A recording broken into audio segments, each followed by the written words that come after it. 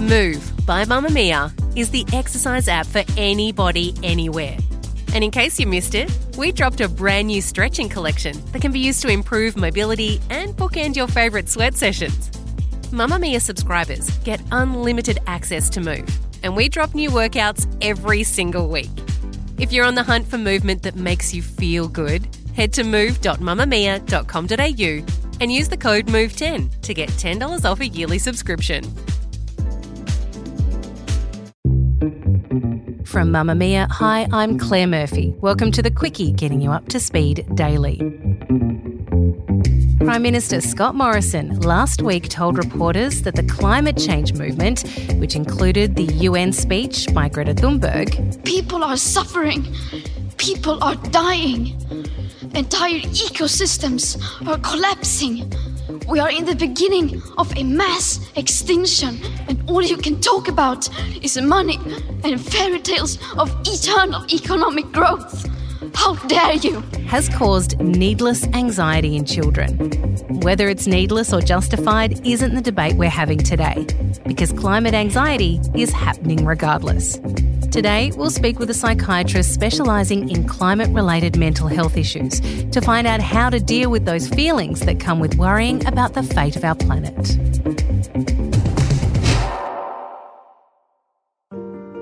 I would be sitting on a hilltop of a small South Pacific nation somewhere, and the sea is rising fast, all right? And there's villages of people just evacuating and streaming up the hill past me. That's Osher Gunsberg, host of The Bachelor, describing how his anxiety over the fate of our planet sent him into a mental health downward spiral that included delusions like the one he's describing. Eco-anxiety, ecological grief, climate anxiety, these are all newly coined phrases that describe the same thing. The level of stress or worry that we feel when we consider threats to our natural environment, whether it's happening right now or the potential issues we face in the future. It's what people say climate activist Greta Thunberg has, and she has recognised it as one of the reasons she's had issues with her mental health. When I was 11, I became very depressed. I stopped eating and I stopped talking and I stopped going to school. It had a lot to do with the climate and the environment. Our Prime Minister, Scott Morrison, speaking on his recent tour to the US, said he recognised that this was an issue, but that he feels activists like Greta are causing more stress than is necessary. I think we've got to caution against raising the anxieties of children in our country. These days, I think it's important, and I say this as a parent too, we've got to make sure that our kids understand the facts, but they also have the context and the perspective, and that we do not create an anxiety amongst children in how we talk about and deal with these very real issues. So is climate anxiety a real diagnosable condition? An American study published in the journal Global Environmental Change last year claims that concerns about the environment are leading to real cases of depression and anxiety. Those involved in the research reported not being able to sleep properly, experienced a lack of energy, and that they felt alone. Interestingly, the study found that the concerns weren't really over the fate of humanity, but more about what will happen to the plants and animals our actions have affected. According to survey data released by youth mental health organisation Reach Out earlier this year, found 4 out of 5 Australian students report being somewhat or very anxious about climate change. Nearly half of those said they have these emotional responses every week. 82% believe climate change will diminish their quality of life as they grow older, and 77% believe that their concerns weren't being addressed with any real urgency. But it's not just children who are suffering from this condition. Just a year after returning to our TV screens as the host of The Bachelor in 2013, Osher Gunsberg found himself back in LA waiting to see if they'd be renewing the show for a second season. He was essentially unemployed, living off his savings, newly divorced, his father had been unwell, and 9 months previously he'd decided to stop taking his anti-anxiety medication. But one day, in 2014, he sat down to have a coffee at a Venice Beach cafe when he read a story about climate change that caused his mental health to snap. I've always been environmentally aware. I went vegan because of environmental awareness. I've always been, paying attention to climate policy and energy policy because it's something that interests me, and I think it's the most pressing issue that faces every single one of us. I don't care which side of the aisle you sit. And for some reason that day, something popped in my brain and I was absolutely 100% convinced that the full catastrophic ramifications of the worst possible case scenario projections of full climate change effect were happening, and they were happening today. Oh my God, the seas are going to rise 15 metres and the Earth is going to warm up 10 degrees, and all food production and food storage and transportation and everything, and a way of, looking after ourselves and holding on to our lives and the lifestyle that we live in entire South Pacific nations will vanish. And I'm the only one that knows about it. And I was convinced that I was the only one that knew about it, or the only one that cared. That's him speaking to Mia Friedman on her podcast No Filter last year.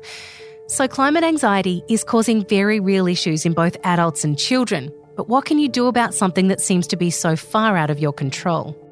Dr. Elizabeth Haas is a psychiatrist and chair of the Group for the Advancement of Psychiatry, Climate and Health Committee. She's produced 2 movies about climate change, one of them specifically about how parents can build climate-resilient children. Dr. Haas, are we really seeing an increase in people's mental health affected by climate change issues? Yeah, absolutely. You're also seeing it much more online than we're seeing it in the office. But, at this point, we're preparing a list of therapists who are sort of climate informed because people are getting so many calls from people that want to talk about their distress about climate change, but therapists aren't really used to addressing it. And I saw a guy last week who one would not really say he made a suicide attempt because of climate change, but he made a suicide attempt because he can't stand what's happening to the planet, and he had a fight with his wife. So what you're seeing is that it kind of feeds into other things. Is the activism that we're seeing right now, the millions of people marching, the speeches from Greta Thunberg, do we see this as contributing to this anxiety?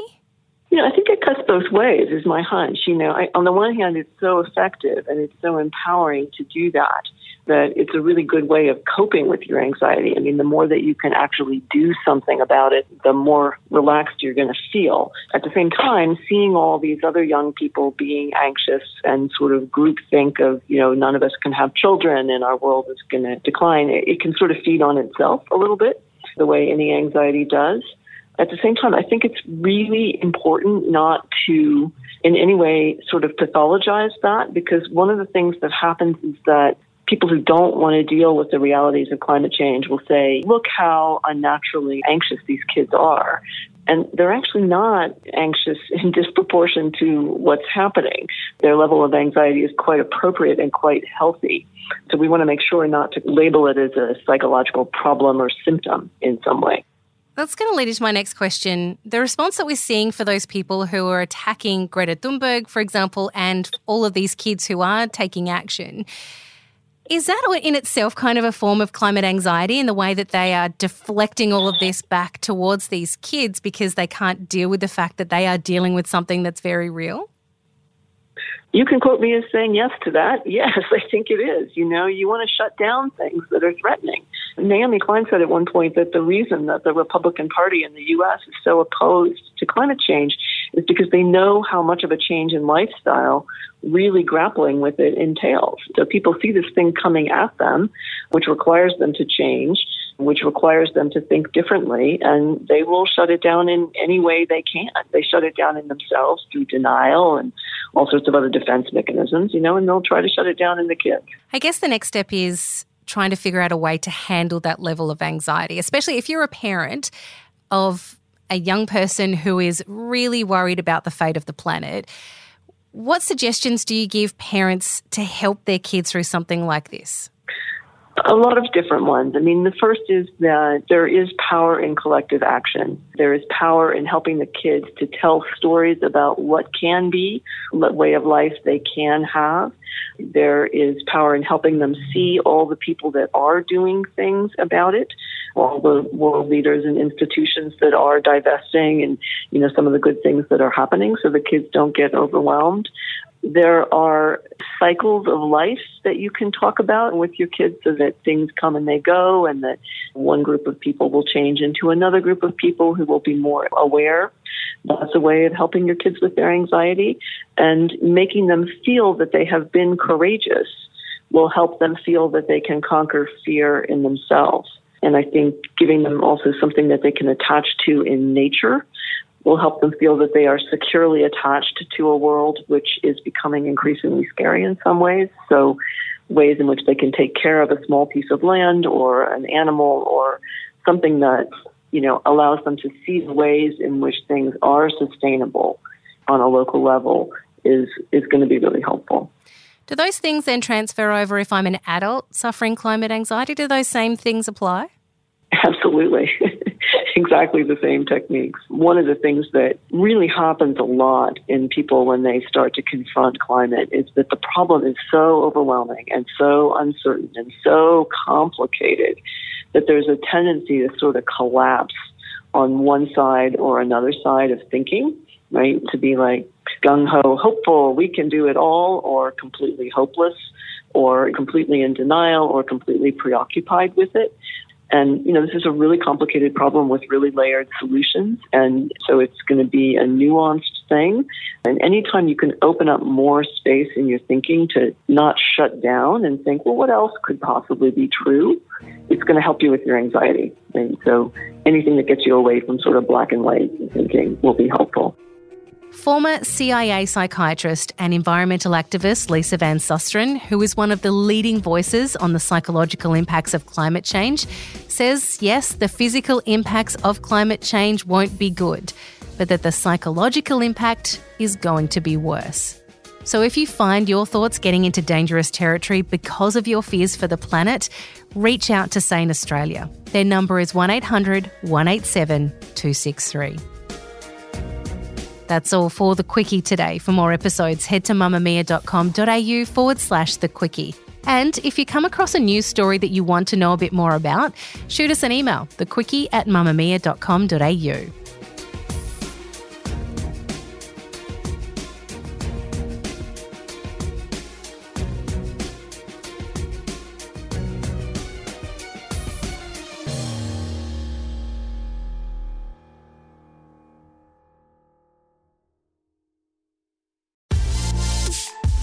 Mamamia subscribers, you've been asking and we've been listening. Now you can get all of your exclusive subscriber audio on Apple Podcasts. That includes everything from bonus episodes of your favourite pods to exclusive segments to all of our audio series. To link your Mamamia subscription to Apple Podcasts, open the Mamamia Out Loud page in your Apple Podcasts app and follow the prompts, or head to help.mamamia.com.au.